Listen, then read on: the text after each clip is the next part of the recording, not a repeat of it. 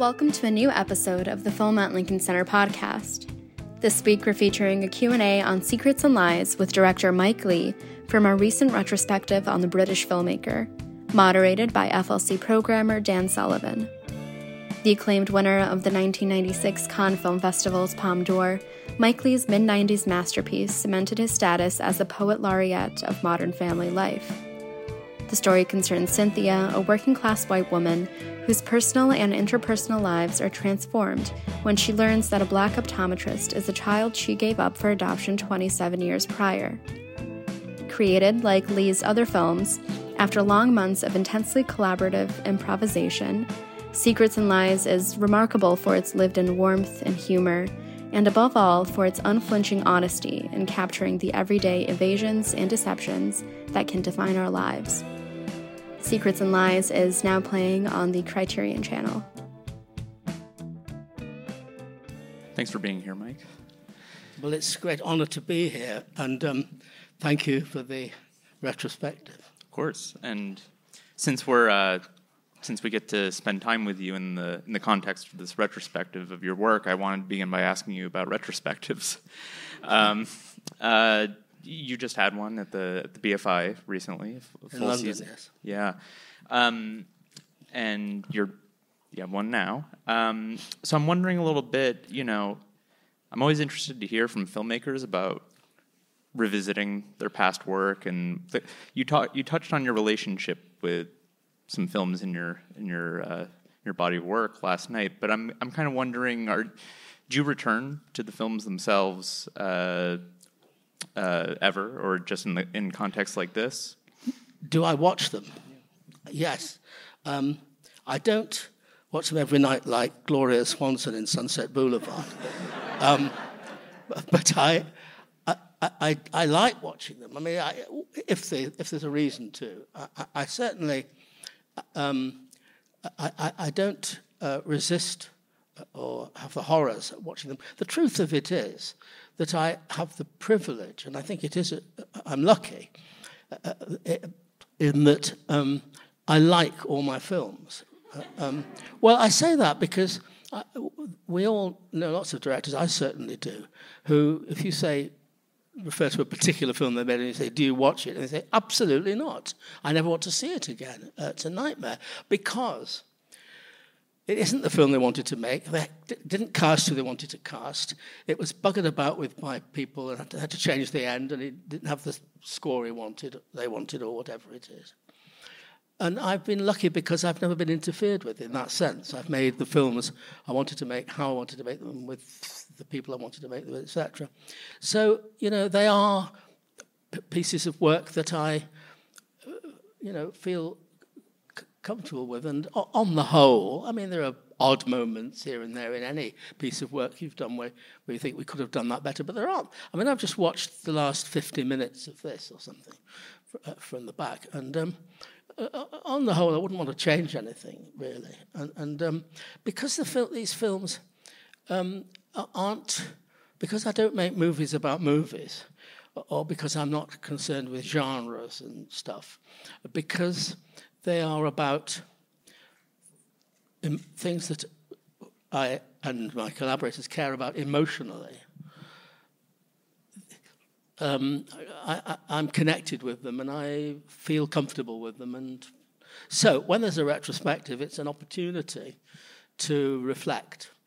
And but the main thing is, you are a full house, and which is great.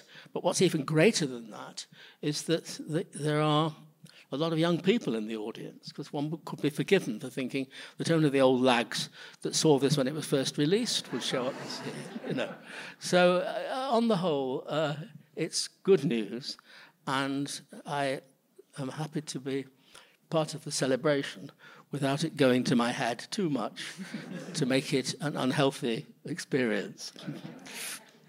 Well,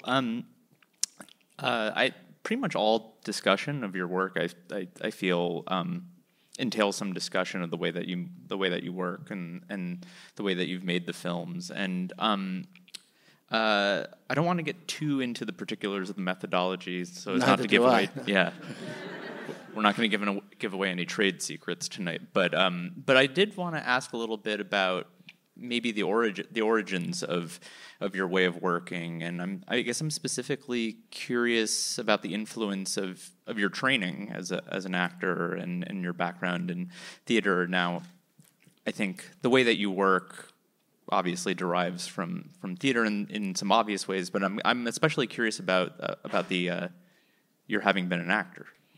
Well, I trained as an actor, and very briefly, very, very briefly indeed, I did some acting. I mean, I have to say, the world is a better place for my not having carried on being an actor. But the important thing isn't that I was an actor, but that I learnt about acting. And actually, I trained at the very beginning of the 60s. I started training in 1960 at the Royal Academy of Dramatic Art in London at RADA, which was at the time very old-fashioned and prescriptive and dead, really. There was no exploration, no improvisation, no organic discussion about characters and background and stuff. And certainly we never made things up. And I reacted against that. But at the same time as being in that institution, it was the beginning of the 60s.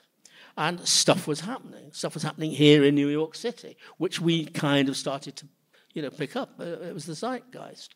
John Cassavetes, and all the stuff that was going on down the other end of town. Happenings and all of that stuff.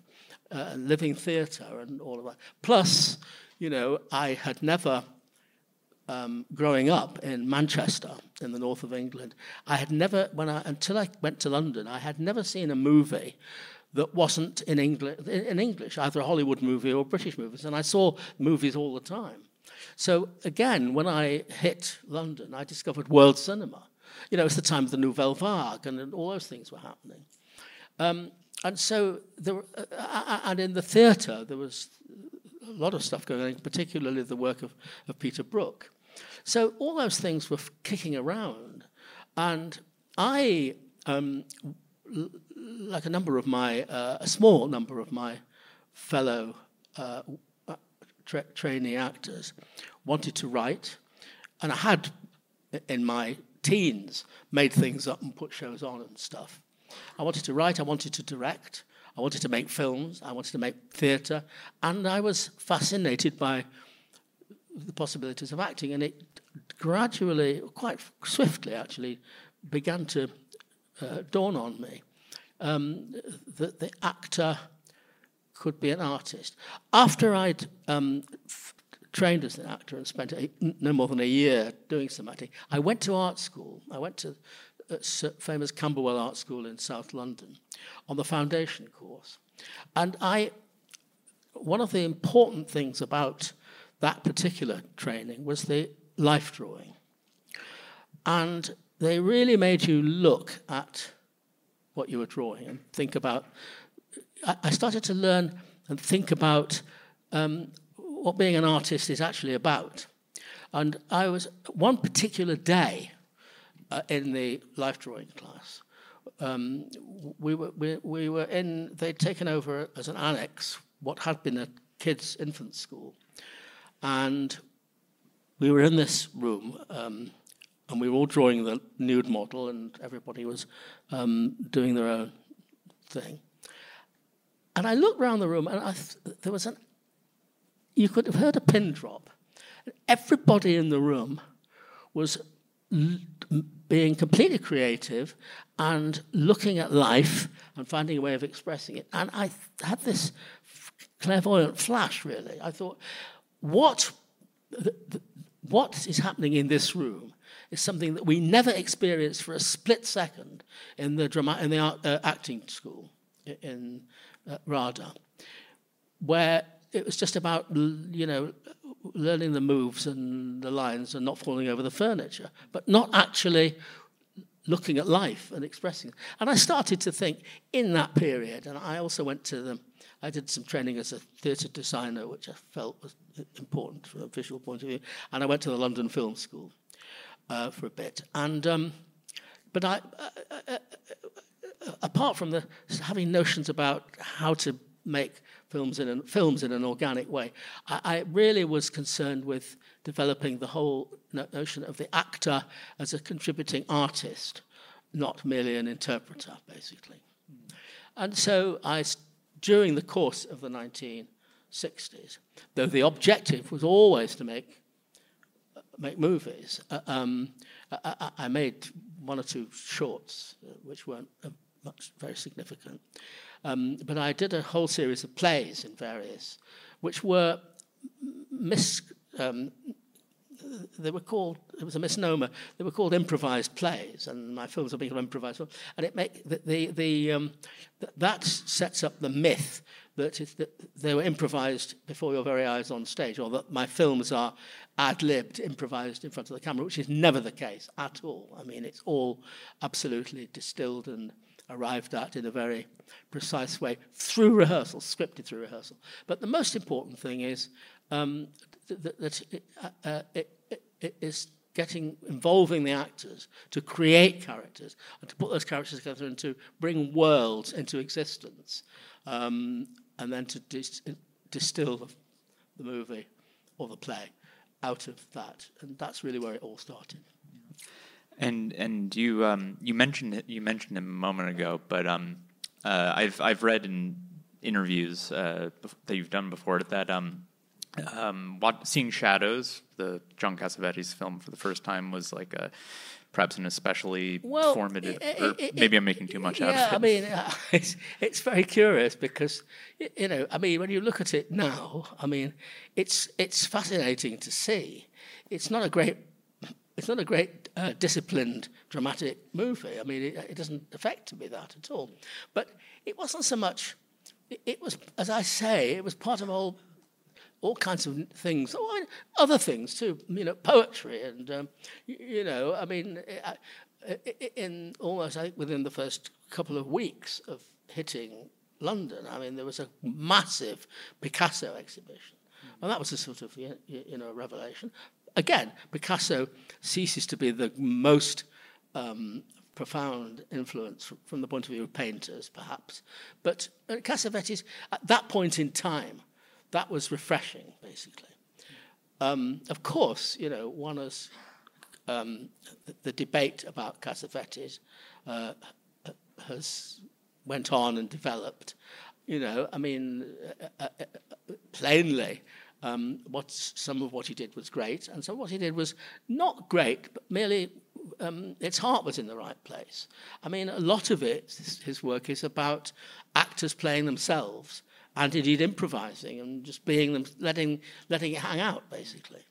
For me, his best film is The Killing of a Chinese Bookie, which is probably the least, in the sense of what I've just referred to, the least Cassavetes like film there is.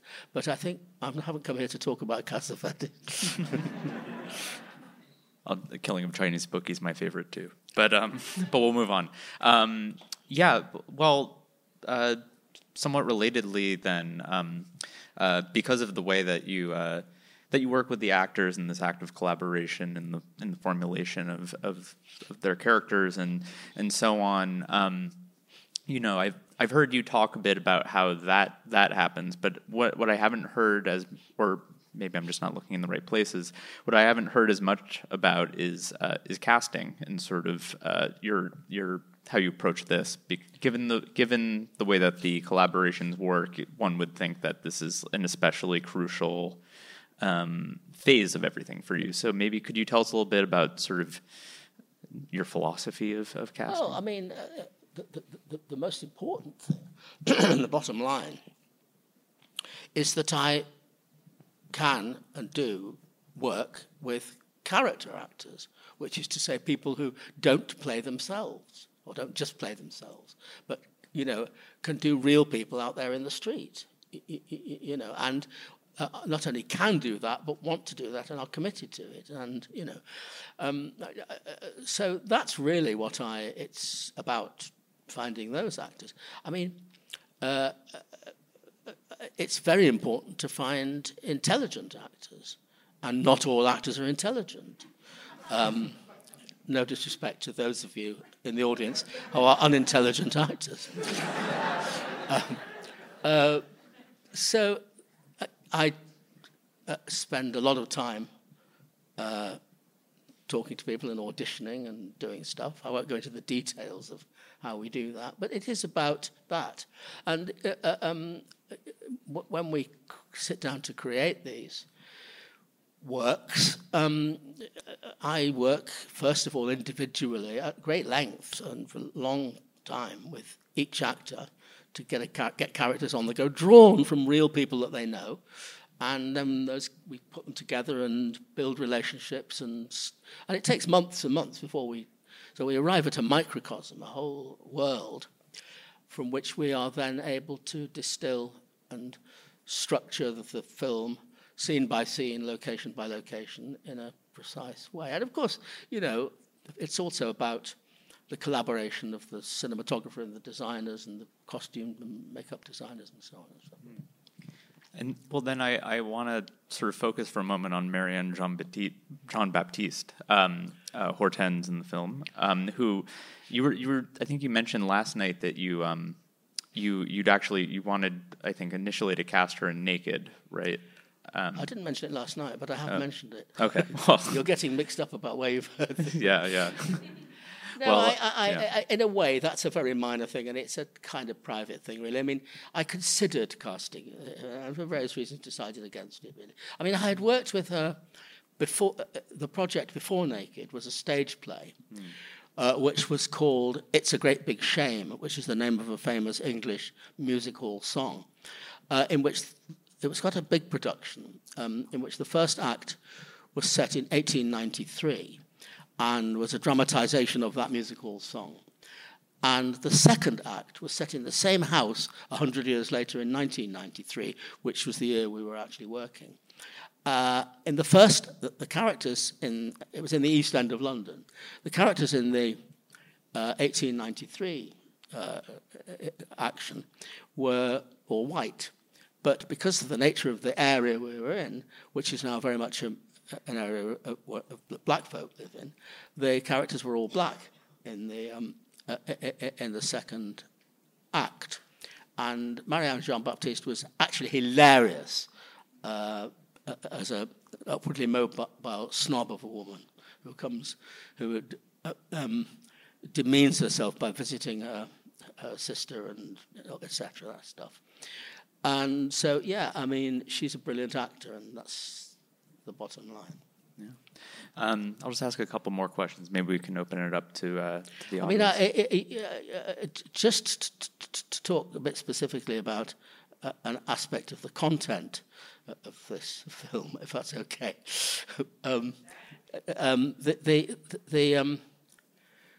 The genesis of this film, or the motivation on my part, is that two lots of people very close to me in my family adopted kids.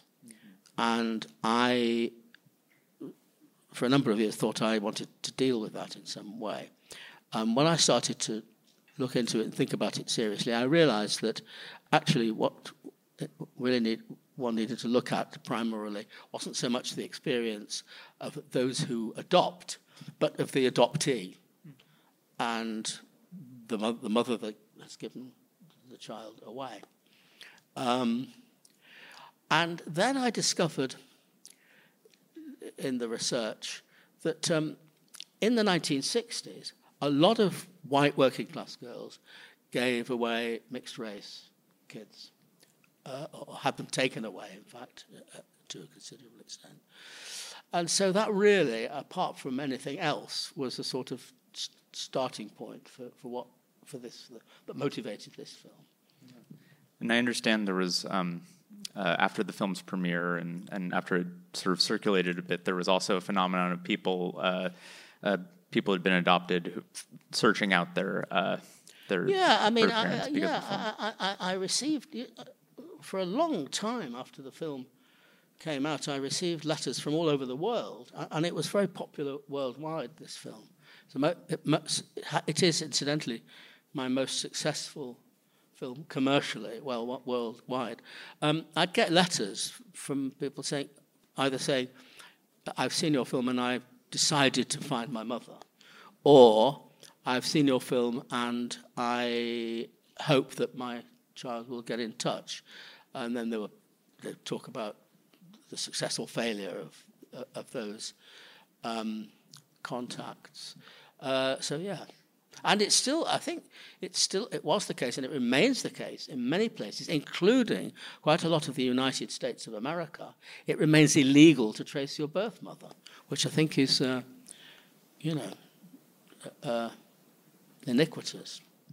This episode is brought to you by Mubi, a curated streaming service showing exceptional films from around the globe. Iconic directors, emerging auteurs, there's always something new to discover. Plus, get a free movie ticket every week to see a hand-selected film in theaters with Mubi Go. Previous picks include award-winning films like Drive My Car, The Lost Daughter, Cha Cha Real Smooth, and The Power of the Dog. Mubi Go is now available in New York, including here at Film on Lincoln Center, and in Los Angeles, and it will soon expand nationwide. And for a limited time, Mubi Go is included with your Mubi streaming subscription at no extra cost. Discover great cinema on the big screen and at home. Sign up now at Mubi.com/go. That's MUBI.com/go.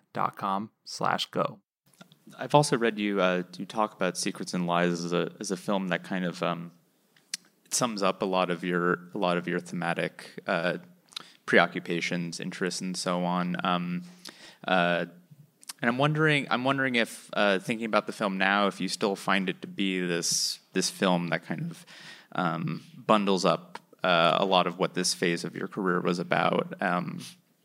Yes, I mean, it sits where it sits, and I can look at it from the point of view of the subsequent experiences. I mean, that's all I can say about it, really. I mean,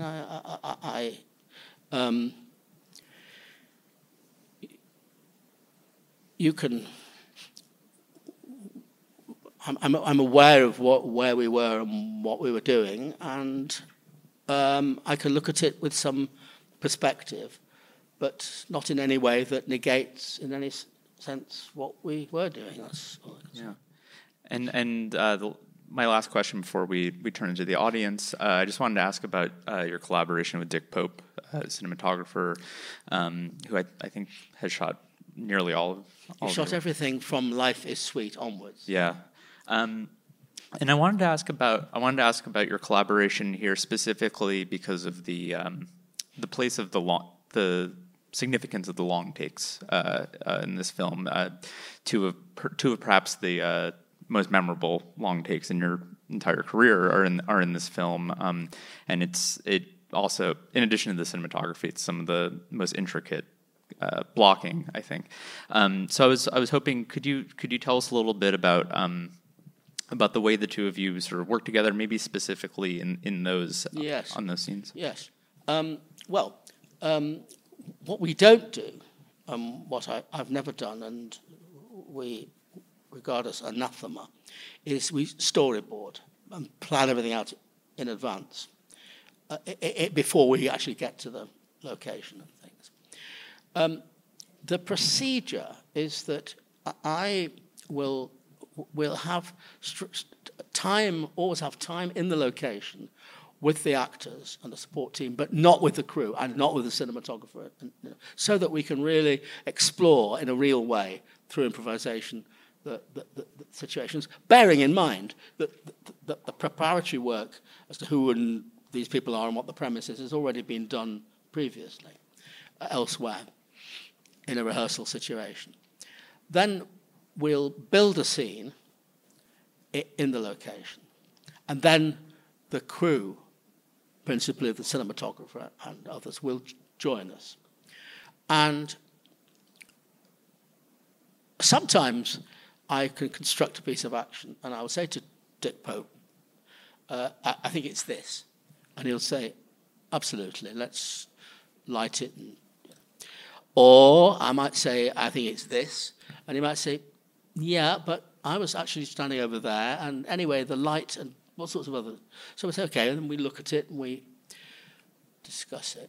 And so we work with the actors, and the actors run it for us, and we go backwards and forwards and sideways and we decide, we build the plan of how to shoot it. With reference to, you're talking presumably to the scene in the cafe after Cynthia and Hortense have first met outside the underground station, the tube station.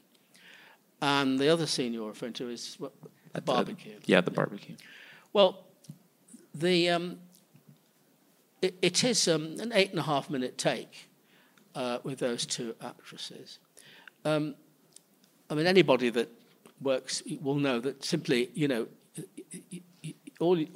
what you have to do is what we did, which is that we constructed the scene, first of all improvising and then pinning it down and distilling it until it was precise. And then they rehearsed it so that they could fly with it and it could become completely organic and real. And we shot several takes, and the best take, we did actually, to be honest, we did shoot reverses to cut into that thing. But as soon as we got to the cutting room in the edit, it became palpably obvious that there was absolutely no reason to, in a sense, spoil it with that, because there it was. Because, but I mean, in the end, the element, I mean, my contribution in Dick Popes is to put the camera there. And, I mean, the credit goes to those two actresses who really, really are on it. It's fantastic. The scene where they're all sitting around the table is a whole different ball game, because apart from anything else, there's all this stuff going on with drinks and food, and I mean, you can control actors, but you can't control stakes.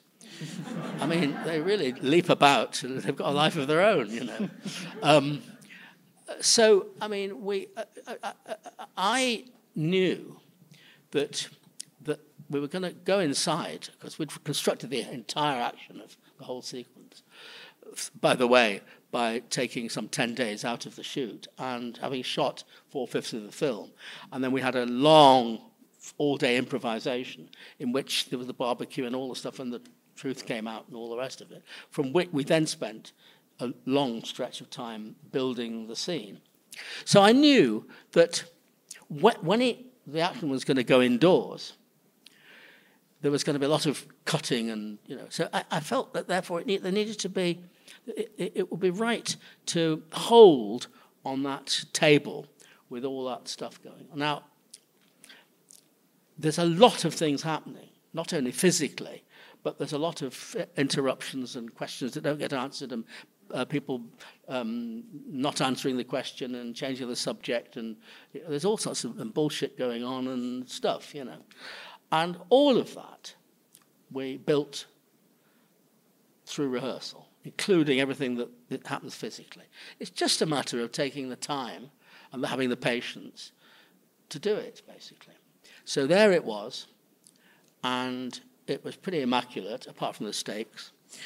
And we went, I'd gone on a recce to the house, and the back garden of the house had a fence, and I knew on the other side of that fence there was a road with quite a lot of traffic going up and down. And I said to the location guy, I'm worried about the noise of the traffic, because this is, we're going to do record this, and he says, no problem, I've talked to the police, and they will stop the traffic. Fine, because you can do that if you're lucky. Stay tuned, because we get to the location, and we start to do it, and the traffic's buzzing. And I say, what? The police changed their mind.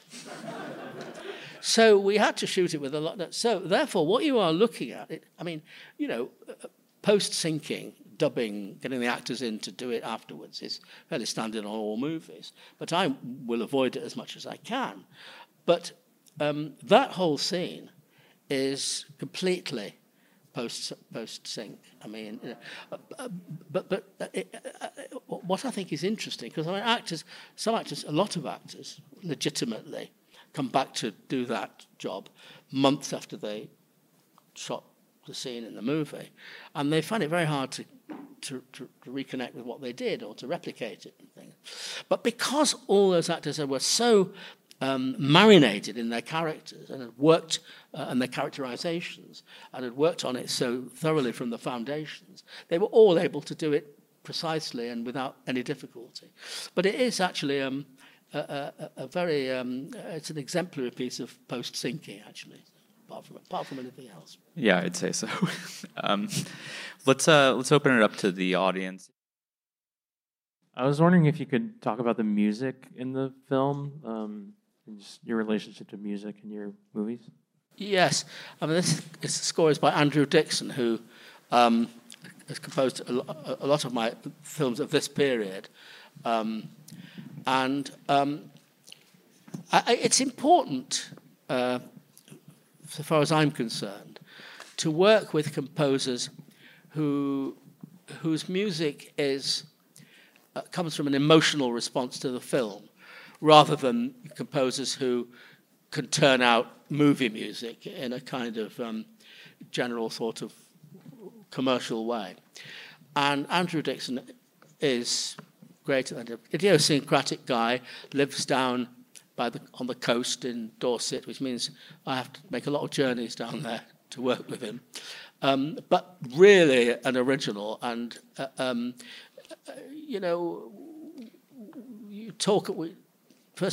we never discuss the music on my films, and this film is no exception, until the film is shot, until there's the earliest assembly of the material. Then the composer can start to look at it and think about the voice and the kind of sounds that he or she thinks is appropriate. And that's what Andrew did on this, and that's what,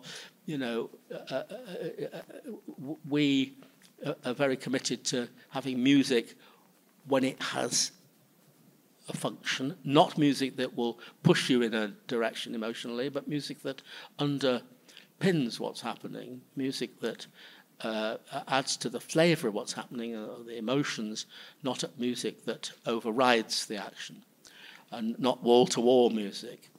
And, his choices of instruments, including a harp, which he'd used previously in his score for Naked, which preceded this film,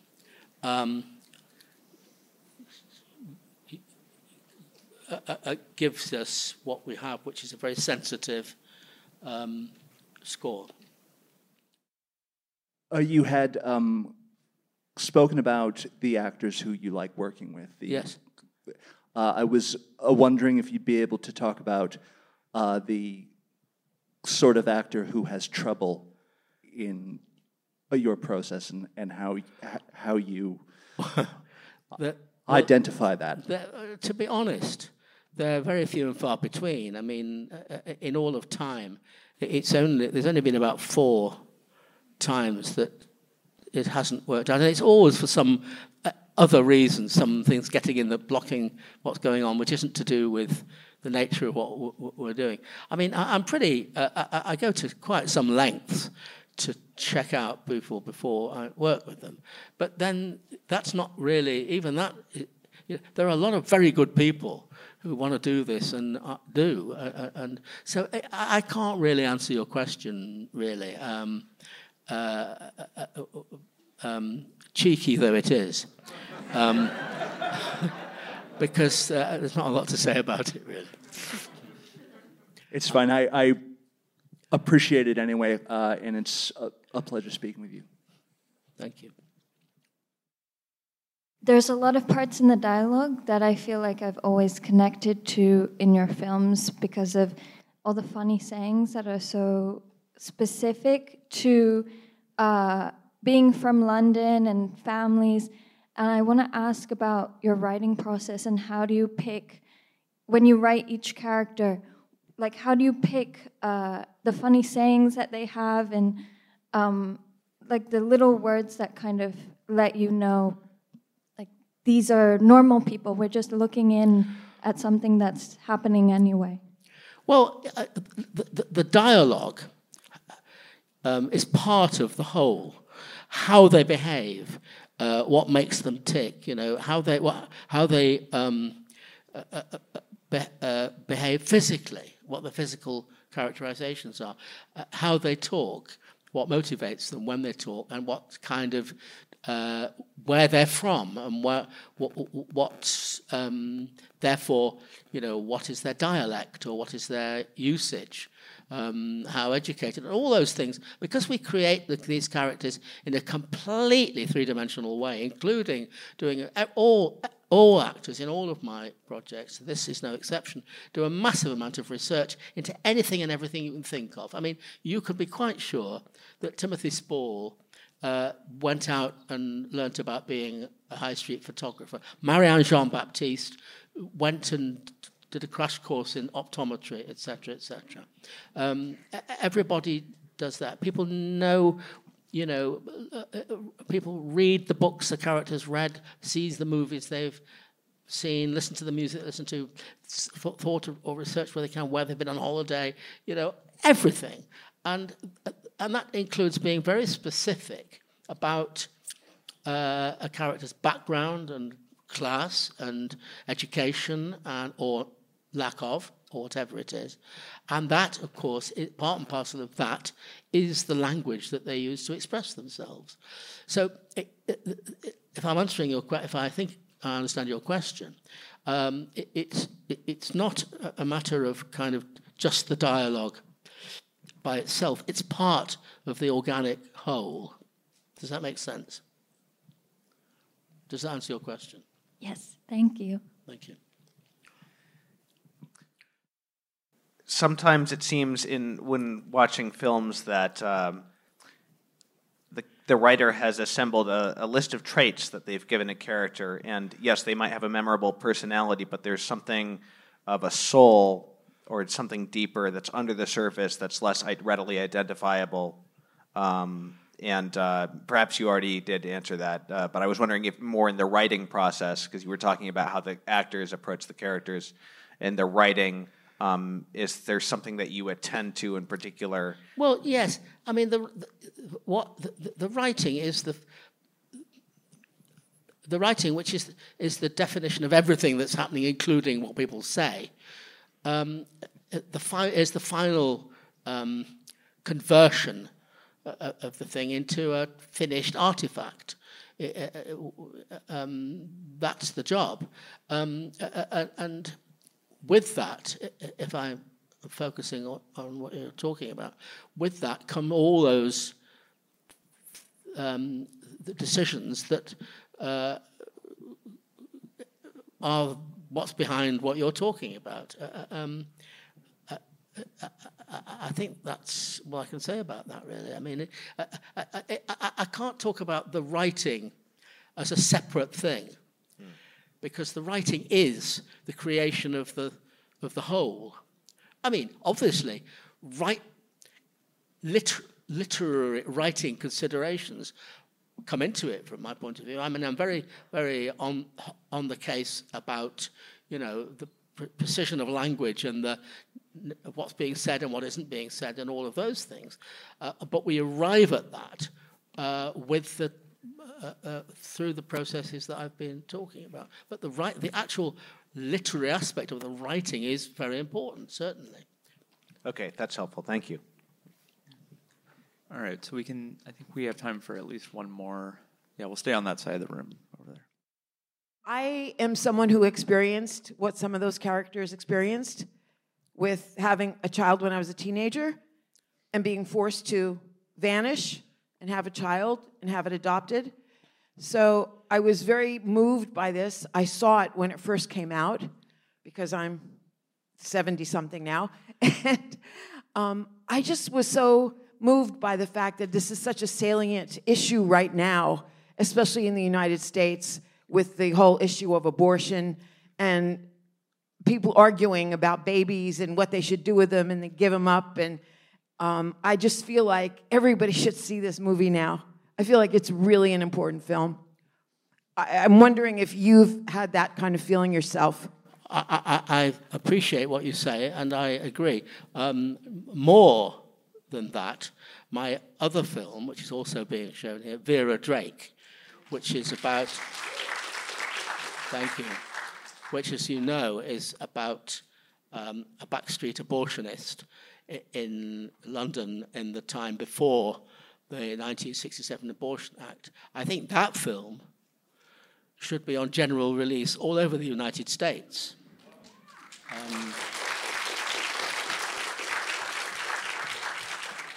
Given what's happening currently, obviously. So, but yeah, I mean, certainly, thank you for what you say. It's nice to hear it said. It's good to be saying, and I think you're right. And we have to leave it there, but Mike will be back tomorrow for Topsy Turvy, so hopefully we'll see you there. And Mike, thank you.